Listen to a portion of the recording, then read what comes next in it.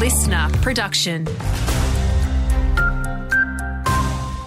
Hey there, Alex Stylianos with you. The state government has pledged $50 million for the Northwest in the wake of Glencore's decision to close its Mount Isa copper mine facilities. More than 1,000 employees will be affected when the site closes by 2025. Minister for Trade and Investment Cameron Dix says the government will support the Northwest in two ways. First, by committing up to $20 million for future job opportunities and local economic development, and $30 million will be invested to accelerate mining projects, particularly focused on Mount Isa. We will now work on accelerating the extraction of minerals, including copper, immediately and over the next 5 years. The state government is urging vehicle owners in car theft hotspots of Cairns, Townsville and Mount Isa to get on board. Police Minister Mark Ryan says the secondary vehicle immobiliser subsidy trial has been embraced. It says more than half the $500 vouchers are now spoken for since the launch in August.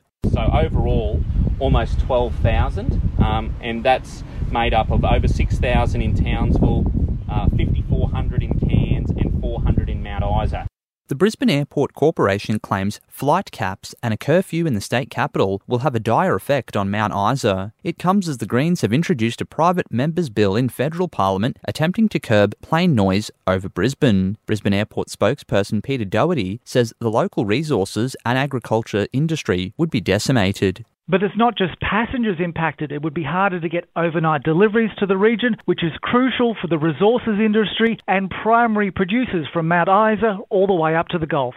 And for fans of the performing arts, a performance of Aladdin and his Magic Smartwatch will be playing at the Mount Isa Civic Centre on Saturday, October 28. The event starts at 10 a.m. and tickets are now on sale. For further information, head to eventbrite.com.au for Aladdin and his Magic Smartwatch.